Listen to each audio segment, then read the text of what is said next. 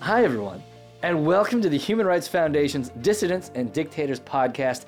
My name is Casey Michelle, and alongside my stupendous co-host, Alicia Maldonado. Say hi, Alicia. Hi, wow, stupendous. We've got a great episode for you today. We have a very special guest in the studio, here with us in person, and listeners of the podcast may be familiar with her name when you hear it. She's a one-of-a-kind force of nature, and she's here to tell us all about her work and how you, that's right, you, can also help. So stay tuned.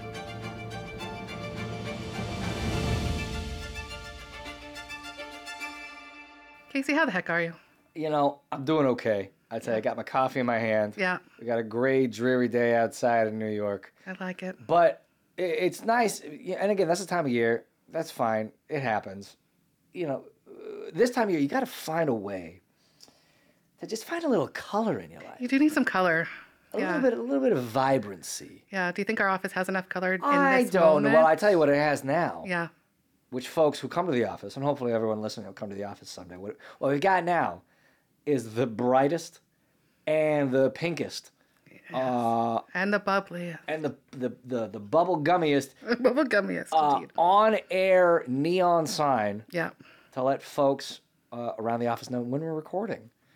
Yeah, I love it. I love it too. I hope people honor it. I wouldn't put it past them not to. Yeah, likewise. But they might just sit there in such awe and such reverence of this sign and say, oh, it sounds like they're being productive in there. Yeah, and we usually are. We also have someone in the office today who kind of matches the sign, generally speaking. Well, in terms of personality, in terms of characteristic. When I think of her, I think bubblegum. Yeah, me too. And boy, because who doesn't like a nice slice of bubblegum? But also the colors. Yeah. My goodness. All of the it's colors. Like being here on a bright spring day. Who's here with, what's her name? Oh, it's Claudia Bennett. Claudia. But wait. The Claudia from the previous episodes? The Claudia we've been talking about. And then from the episodes before that? Yes.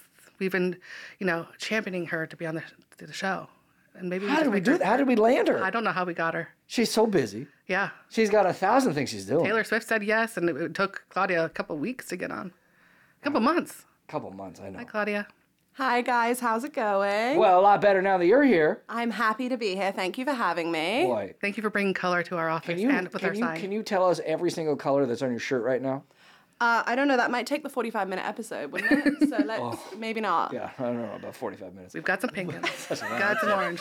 But the point is, you're here in. I really thought you were just like a figment of our collective imagination, because no one person can do all that you do, and can highlight as many issues and intersections of where the rest of us can actually again help out as well as you do. I think that's a very high compliment. Thank you, but I'm not sure that's entirely true. It is. Even when she's already doing too much, she somehow finds a way to take on more. And then you see her spinning around like a stressed little doll, and she's just like, I don't know why, and it's because she does everything. Claudia, who are you? Tell us who you are. What is your title? What do you do here at the Human Rights Foundation? I am a legal and program officer at the Human Rights Foundation. So I am on the legal and policy team, but also the programs team. I work on our impact litigation program and also run our Wear Your Values program. So many things already in just that one response. Can you really quickly just kind of give people some context for what impact litigation means? Yeah, absolutely. So our impact litigation team works primarily on submissions to the UN.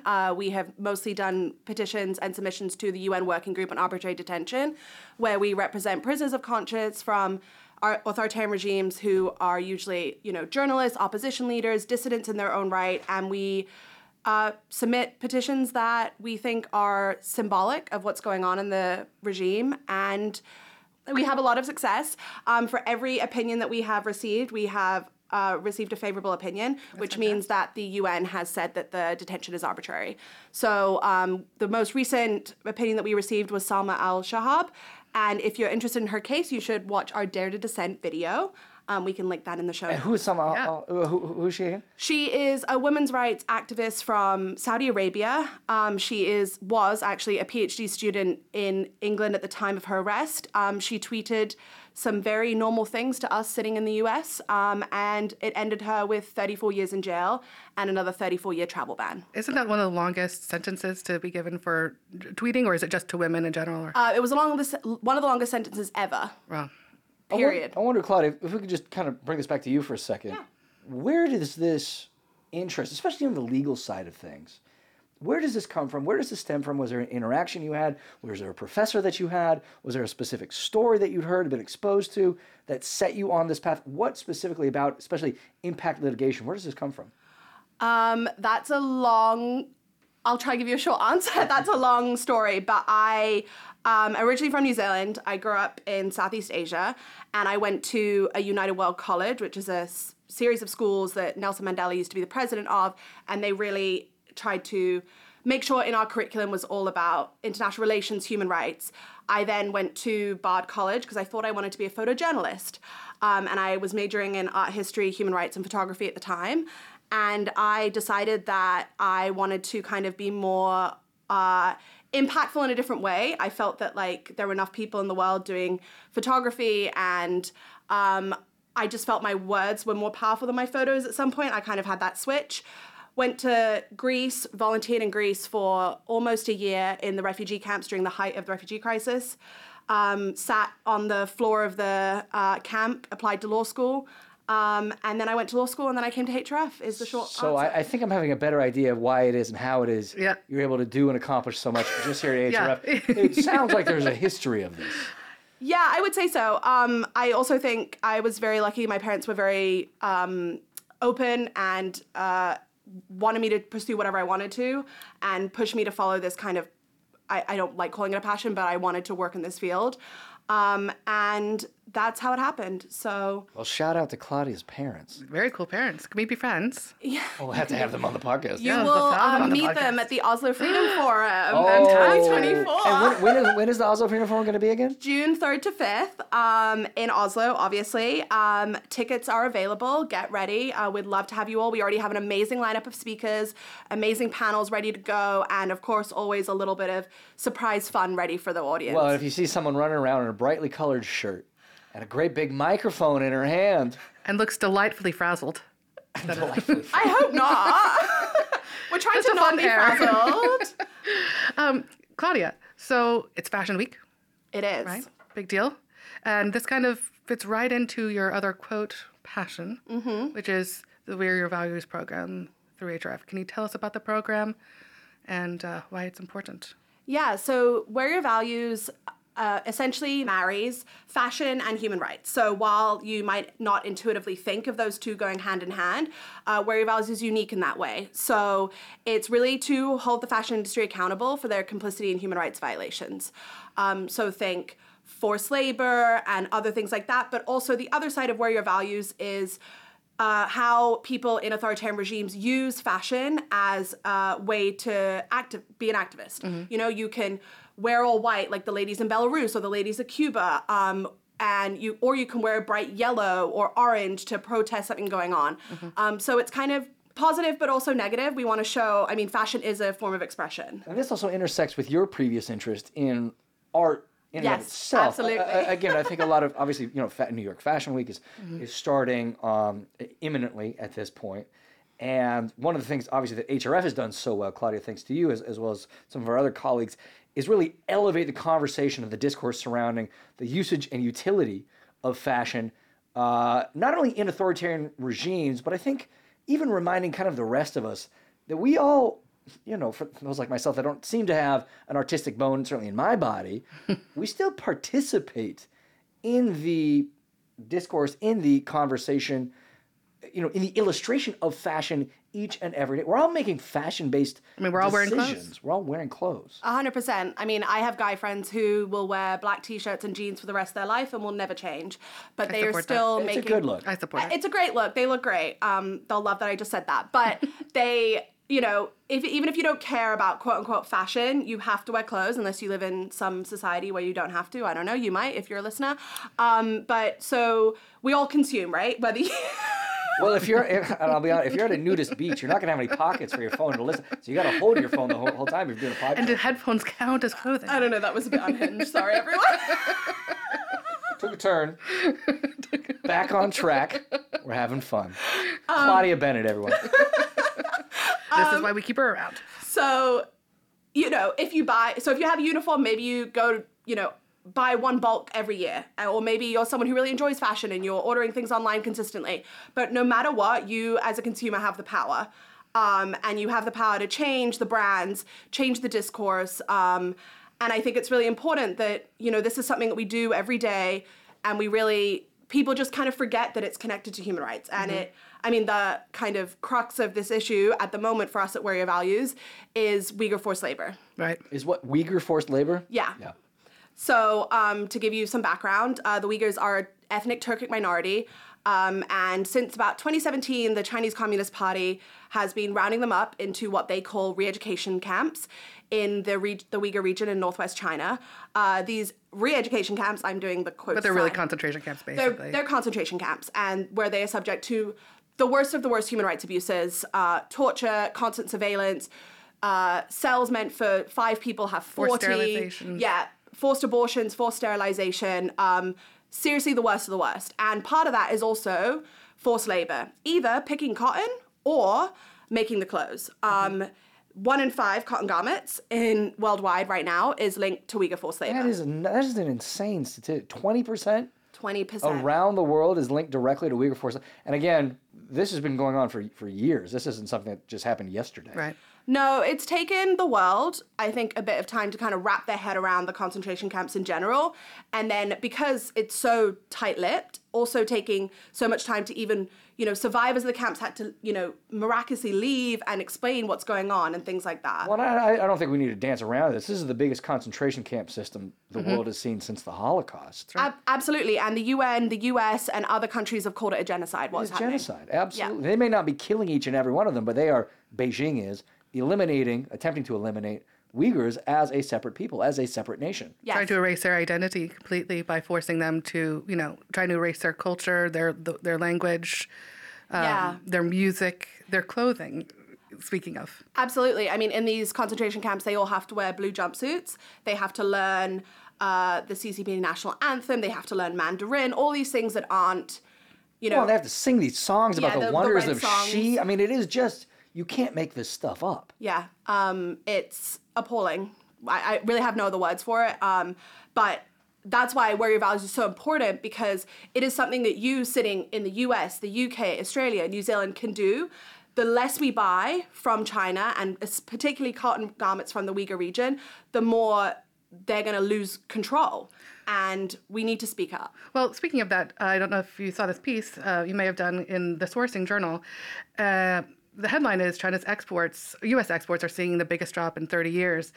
And, you know, interestingly, it starts off with asking the question, is China losing its grip as the world's factory?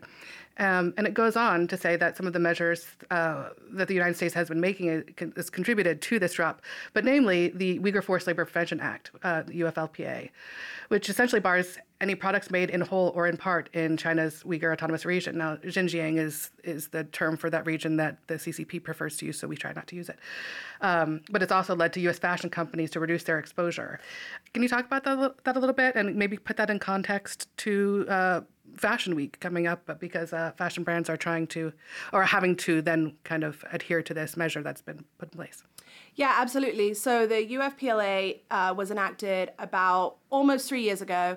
And it's the best legislation we have worldwide right now. It is by no means perfect.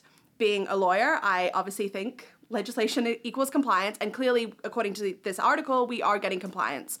The main issue with it, and how I will tie this back to Fashion Week, is you have to have a shipment of over $800 to be flagged.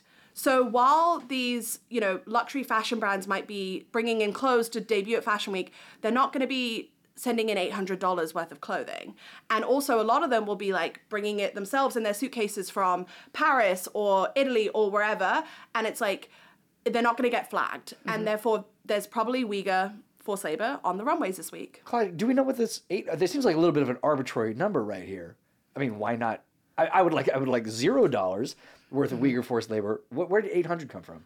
I honestly, it is pretty arbitrary, and I don't really know. It just has, like, that is the number I guess customs has decided is worth going through. But it's very funny to me because a lot of Uyghur forced labor, not all, and I want to make that very clear, is linked to fast fashion. So like take Shein or Zara. If a single person was to order $800 worth of Shein, you'd probably be buying the entire store. Right. As someone who knows approximately nothing about the fashion industry, Shein and Zara are models. They are brands. They're brands. They're brands. Typical fast fashion brands, the ones that I want to emphasize that, like, if you own those in your closet, please don't go and throw them out. That's causing another issue that we don't want to cause. But yeah, those two have been named as the top brands that are using Uyghur forced labor through research, newspaper articles. Like, these are the two that really we know. Well, there are all these other issues with fast fashion in of itself, in terms of course. consumption, in terms of refuse. But Shein and Zara are two at the top of the list as far as you have seen, you have researched in terms of linkages and usage of Uyghur forced labor. Yes, and also the Coalition to End Forced Labor in the Uyghur region, which HRF is a member of, it uses those two as kind of opposite of a gold standard, the horrible standard of brands. That, very rusty standard. And you think it's moldy standard. And it's so interesting too because Zara is sort of billed as, or at least as I understood it, and I have owned clothes from Zara because it used to be the thing. I remember when I first moved to New York about 14 years ago, it was, oh, if we can get something from there, because it's not massively expensive, but it gives you, it doesn't feel like H&M or Old Navy where, things are cheaper. So you feel like you're kind of fashionable, but, so it's interesting to hear that they're one of the biggest abusers, and kind of unfortunate. Not kind of, it is unfortunate. Yeah, I mean, Shein's a little more blatant. In June last year, or July last year, apologies, they actually took influencers from the US and UK and took them through what was essentially a fake factory to prove that they weren't using Uyghur forced labor. You are kidding me. No, I am not kidding Now, you. this was later investigated and they were found out? Yeah, I mean, the influencers being influencers were like taking videos and taking photos and going about their days and being like, woo, I'm in China. And it was like purely, they definitely took them to other factories that were like clean and no forced labor and like living wages and people can go back to their families, which is just not true. Good Lord. So what has Shein's defense for all of this been? I mean, okay, so they're setting up these fake factories, but what are they saying in terms of certain policies or how are they defending themselves? A whole lot of no comment. A whole lot of not sure. They also just recently, or not recently, they now are headquartered in Singapore, which is a whole more interesting kind of layer to this because it's kind of like, are you trying to move away from China or are you just diverting all of this negative attention? Unclear. But they're definitely like the cotton and the products are manufactured. It gets a little more milky with other brands. Like tracing supply chains is really, really difficult. Supply chain transparency, regardless, of the industry. And certainly we've seen that the last few years, all kinds of supply chain issues. This is the exact same in the cotton industry. Right. It's complicated. Like, you can go into a store and it says made in Italy, but you don't know if, like, the last stitch was made in Italy. Right. Or, like... where was the material initially sourced anyway, let alone where it was actually made? 100%. Was the collar added in Italy? Like, or, like, a leather touch was added in Italy, and then the rest of it was made in China, or Vietnam, or Sri Lanka, or Bangladesh. Like, all these places where, Uyghur forced labor is a huge issue because of the ongoing genocide, but I also want to emphasize that there are all these other countries where forced labor is taking place all the time. Do you want to talk to us about the Shein IPO? You want to give us a deets on that? Yeah, I mean, Shein's trying to IPO for billions and billions of dollars. I encourage anybody listening to not invest in them, given everything that's wrong with them, whether it be Uyghur forced labor, environmental concerns. Quite frankly, from what I know, I have never ordered from them. The clothes might last you 2 hours. The quality is terrible. Well, that is fast fashion. My goodness. Before I worked here and before I was even familiar with, a friend had given me some clothes that she had ordered from Shein, and who knew, and they are garbage. Just to I say mean, they are. I mean, Yeah, like, just like it sounds like the company is for participating just in a genocidal campaign just like that. against a colonized nation in Xinjiang in East Turkestan. While they're forcing these people to make all of these things and rushing it through, it's just So we have the IPO coming up for Shein. I imagine has there been any pressure from potential investors? No, not investors, but senators in the U.S. have taken some action, and HRF extremely supports this, all for it. And even most recently, the China's Securities and Cybersecurity Commission or something along those lines is investigating. Mm-hmm. So I'm not sure what their motive is, whether they want to try and stop it to protect their interests. But it's going to be really interesting. If it goes forward, please do not invest. And at the moment, if we can keep stalling, let's do it. It would be horrific for them to IPO. We have the Uyghur Forced Labor Prevention Act in the United States. Correct. Is there any other similar legislation elsewhere either enacted or proposed in any other democratic state comparable to what we've seen in Washington? Yeah, so the EU's got a proposal. It's going to be a huge year, I believe, given the amount of, we've got the most elections this year. It's insane. Yeah. So actually, they're kind of waiting, of what I've read, to wait until the election season. But I'm hoping that other countries, my home country of New Zealand, I'm like, what are you guys doing? Let's go. Mm-hmm. Australia as well. Places that, Portugal, Spain, Italy, all of these places that we're way, way ahead of wanting to have homegrown fashion and clothing. Mm-hmm. The amount of New Zealand and Australia designers that people in the US have no idea about that are so focused on making sure where they're environmentally sustainable, there's no forced labor, they're, kind of one-off pieces that people can wear and have fun with and express themselves. So I'm like, but you need legislation, because with legislation comes compliance, and it's just, we need everyone to get on board. It can't just be the people who love fashion and, want to wear that one-off piece. This is maybe an unfair question, but do you think we've just kind of gotten accustomed to having things that are cheap, easy, disposable, immediate, and in, frankly, whatever color we want as well? Yeah. Yes. I absolutely think so. But I have complete faith. Gen Z is leading this charge. Yeah. Gen Z is leading this charge. And I think while their focus, for the most part, is on the environmental sustainability, I want to just emphasize these go hand in hand. I'm not asking people to go throw away their clothes, but fast fashion is bad for human rights violations and bad for the environment. So if we can scrap it, we should get rid of it. And, the more we keep talking about this and we keep bringing up this issue and just exposing people to it, because half the time I talk to someone and they're like, who are the Uyghurs? Where are they? Right. This cannot be happening. That sounds so outrageous. I'm like, here is X, Y, and Z article. I don't need to prove anymore. So yes, I do, but I think we're the tides are turning. Well, I was going to say, so it sounds like there is room for optimism, despite the gargantuan issues at play. Yeah. We see this kind of gurgling, burbling momentum, especially out of the younger set, about identifying where these clothes are made. Beyond that, the sustainability concerns. But obviously these go hand in hand, as you just said. Yeah, Casey, you're in this world. If you are not optimistic, there's no point you sitting in this office. If you're not laughing, you're going to cry. So we have to be optimistic. We have to know that this is going to end, and hopefully in my lifetime, hopefully in the next 5 years. If I'm out of a job, cool. Yeah. That's what we all hope for. Exactly. We'd love to have HRF shut down someday. We would love to no longer be relevant or of any kind of need. Exactly. And also, if you're, you should talk about our plugin, because if you're really passionate about these issues, and there are some things that you can do, and we have a tracker that helps you do that. Yeah, absolutely. So we have what's called the Uyghur Forced Labor Checker. It's a Google Chrome extension, and it essentially pops up when you go to a website that's likely tainted with Uyghur Forced Labor, and prompts you and asks you if you still want to shop here. So if you go to Zara.com, it'll pop up and be like, this brand is likely using Uyghur Forced Labor. Do you want to continue? And you have to consciously say yes. So while, yes, okay, it's clicking a button, we click how many buttons a day, but it really, I hope everyone kind of stops, at least for, 5 seconds, and thinks about it. And we add brands, as soon as we get more information. There's a huge amount of research that goes into adding brands. The coalition supports us on this. And yeah, it's just a way for you to double check the brands. What about any other recommended, reading sources or other sources that might be available to consumers who might be interested in this topic, or even just sourcing where their clothes are from? Yeah, the coalition's always a good starting point. The checker is a good starting point.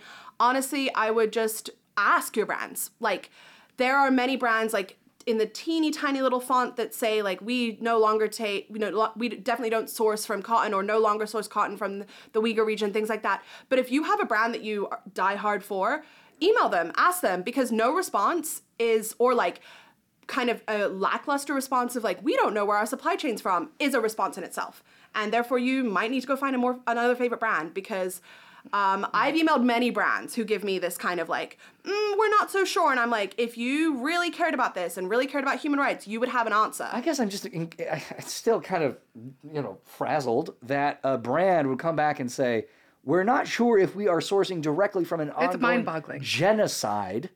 Yeah. Sorry, that's the best we've got. It's a very paltry answer. Yeah, I'm also kind of like, are you not thinking forward enough that you would train your employees to at least give me some sort of answer?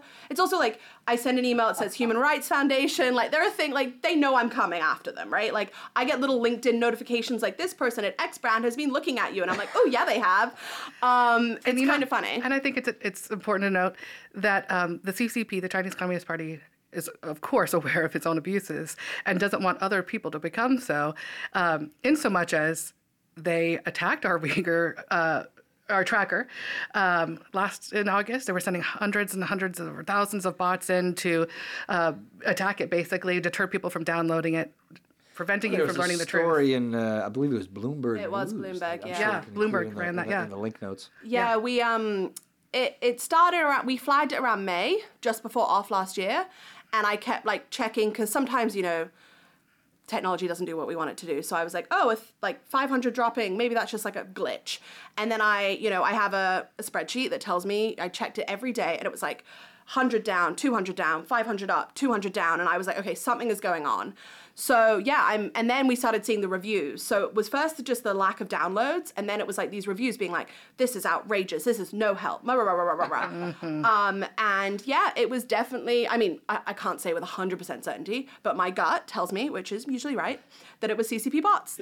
But hey, we're doing something right. Yeah. If they want to come after me, let's go. That's how you know you're doing something CCP is coming after you, your keep on keeping on. tracker, whatever it might be. It sounds like we're on the right track here. I think we are. Also, luckily, I don't have family in China or the Uyghur region. Like, I can be outspoken, and like, I don't, hopefully, touch wood, have many consequences to that. But, look, if they're ready to talk, I'm here. Some of the Uyghur camp survivors that we have in our network at HRF are among the most bravest people, often women, that I have ever met in my time. They have more bravery in their pinky than I will ever know. It is just incredible to see that in person, to hear this in person, obviously, and then beyond that, connect to what we're talking about today. Yeah, absolutely. In the show notes, we can put a few of the talks, but Johar Ilham, who's the daughter of the imprisoned Uyghur scholar Ilham Tohti, she spoke in 2022. Last year, we had Golbahar and Kalbana, who were both in the camps in different circumstances. They spoke. Get ready for tears for all of those speeches. They just, the tears will be flowing. But we can definitely put them in the show notes. They can explain the situation, tell their stories way better than I will do it justice. So I'm going to let you do that yourselves. And you should do. Claudia, let's look forward a little bit. Is there anything that you are watching, you're paying attention to on the legislative side? Obviously, you talked about this IPO coming up for Shein. Any other developments that folks should be aware of in the not too distant future? I think the Shein IPO is a big one. I think looking at European fashion weeks. Like, I know probably most of our listeners are in the US, in New York, but look at London, Copenhagen, Paris. They are leading the charge with making sure that sustainable and ethical fashion is on the runway. And I think that is something we need to look for. If you are interested in fashion, please just like double check your brands, know where they stand, like just use our checker and make sure that you are just alluding to these things, and have conversations with your friends. Half your friends will not know about this, more than half probably. And then as for warrior values, I think we want to keep fighting for the end of Uyghur forced labor. We talked about Shein, we talked about Zara. I guess I should ask, are there any brands you want to celebrate, elevate? Yeah, there are actually. There are some positives, don't worry. Obviously, any local brand. There's tons coming out of India, particularly, that are, handmade clothing, homemade dyes and things like that are just gorgeous if you're into color like I am. Reformation is a big one in the US. Their quote is like, we're the next sustainable thing after being naked. So they're really good. We have a great relationship with them. And there are a few others that you can really like dive into the nitty gritty of. We're hoping to put a few of them on our website to try and, with their permission, of course, to try and really elevate them. Okay. So there are some positives out there. I don't want to be like negative Nancy on this podcast, but yeah, again, don't go throw out your stuff. Don't, just think twice. Just, take a little millisecond before you walk into that Zara on Fifth Ave or wherever it might be. I think that's a great MO, a great idea to have for a lot of what we're doing, a lot of what we're purchasing, a lot of what we're writing, a lot of what we're posting. Just take that second. Yeah. Take that step. And also, we've got some other cool programs too, which we can share, and that touches on this at Discounted Lives, and some cool projections we did around last year's Fashion Weeks. So we can share those. It's pretty cool. Yeah. Discounted Lives was originally an installation at last year's South by Southwest, and it kind of evolved. Mm-hmm. We took it to the Oslo Freedom Forum. Can you give a quick descriptor for what Discounted Lives is? Yeah, so we might need to attach a visual based on my... It's easier to see than it is to put into words. Yeah, but it's essentially, it started as 2 racks of clothing with identical white T-shirts. One rack is priced at $4.99. The other rack is priced at $44.99. One made in China, one made in Democracy. Exactly the same T-shirts, all ethically sourced, don't worry. And in the middle was a receipt printer. And on the receipts, you can see portraits of those detained in the camps, sourced from the Xinjiang police files, which were quite literally a whistleblower smuggled them out of the Uyghur region, and they ended up in... It still gives me goosebumps just hearing about it now. I know. And then they were given to an NGO in DC, and now we have access to them and have permission to use them, which is just fantastic. It has all the information about why they were interned, quote unquote. How old they are. How old they are. How long like, they've been there. There's 13-year-olds, there's 75-year-olds, and everything in between. And then also it's a play on a CVS receipt. So there's this long list of all the human rights violations that are going on. And the tagline is, what you save costs them everything, because it's true. Yeah. And I understand that, you have to be at a certain privilege to buy more expensive clothing. And that's kind of one of my other missions, is to make sure that like the fashion industry starts to realize that like there shouldn't be this huge discrepancy between fast fashion and luxury fashion. Mm-hmm. We need to cater to the middle, because that's where most people are at. And it's the reason why people go to those places like Zara and... 100%. Well, Claudia, we covered a lot of ground today. And look, I got to be honest, I can't imagine there's anything else you would want to... I mean, you do so much already. There can't be anything else you want to talk about. There's one little thing that I want to thank the listeners for, because I'm sure some of them played a big part in it. We did end up winning 2 of the Anthem Awards in the Human Rights and Civil Rights category. Oh, we won the silver, so big thanks to the Anthem Award judges. And also we won the Community Voice Award, which was definitely help from the listeners today. And what are the Anthem Awards? So the Anthem Awards are a brainchild of the Webbies that are a huge digital award ceremony that happen every year, and the Anthem Awards is focused on civil and human rights and just kind of like the do-gooders. So we're really excited. Also, obviously, a huge shout out to Cultivated Content Labs, who helped produce the video for us.